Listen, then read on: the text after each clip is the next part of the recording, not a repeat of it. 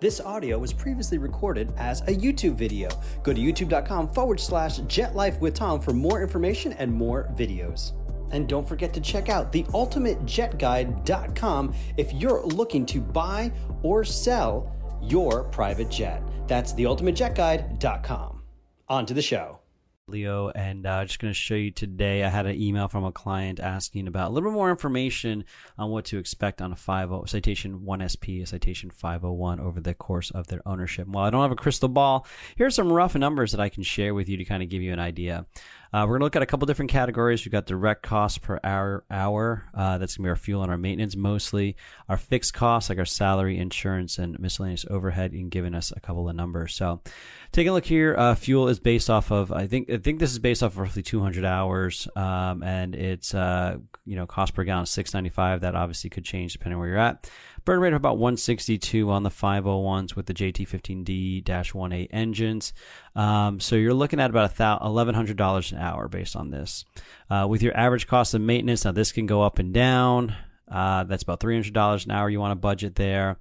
Your miscellaneous landing fees, crew expenses, all that kind of stuff, 600. This is per flight, per hour. So keep that in mind. So if your landing fees are less, then obviously that makes a difference. So roughly they're estimating about $1,900 an hour that you're flying your 501. You fly 200 hours, and this is what this is kind of based off of, I believe, 1906. You're coming up at 381. Roughly for the year, and I think they have that down here somewhere. But yep, you're looking at 381 for the year, flying 200 hours at that rate. Now take a look at the fixed costs. You got your crew salaries. Now a contract pilot charges you $1,500 for the day. So depending on how much you're flying, that'll make a difference if you're doing 200 hours. Let's say half of that is, it's not for a full day. If you're flying 200 hours, let's just say you're flying let's just say 150 days a year. Times 1,000, it's a $150, so that's roughly what you're going to estimate. About $100,000 for your pilot. Your insurance can be anywhere from $28,000 higher or lower. Your overhead, if you're going to be doing avionics upgrades, that's going to cost you money. Your nav equipment, your databases, your training, your type rating alone is going to cost $25,000-$35,000. So, let's just call that a ballpark. Even if you're not doing modernization, let's take that. I'll just call that $50,000 there.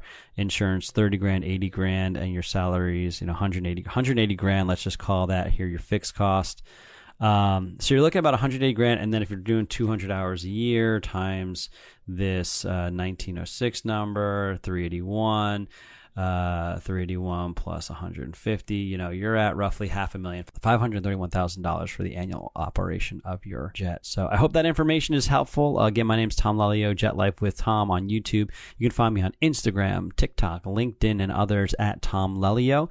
And look forward to helping you with the acquisition of your next private jet. Have a great day.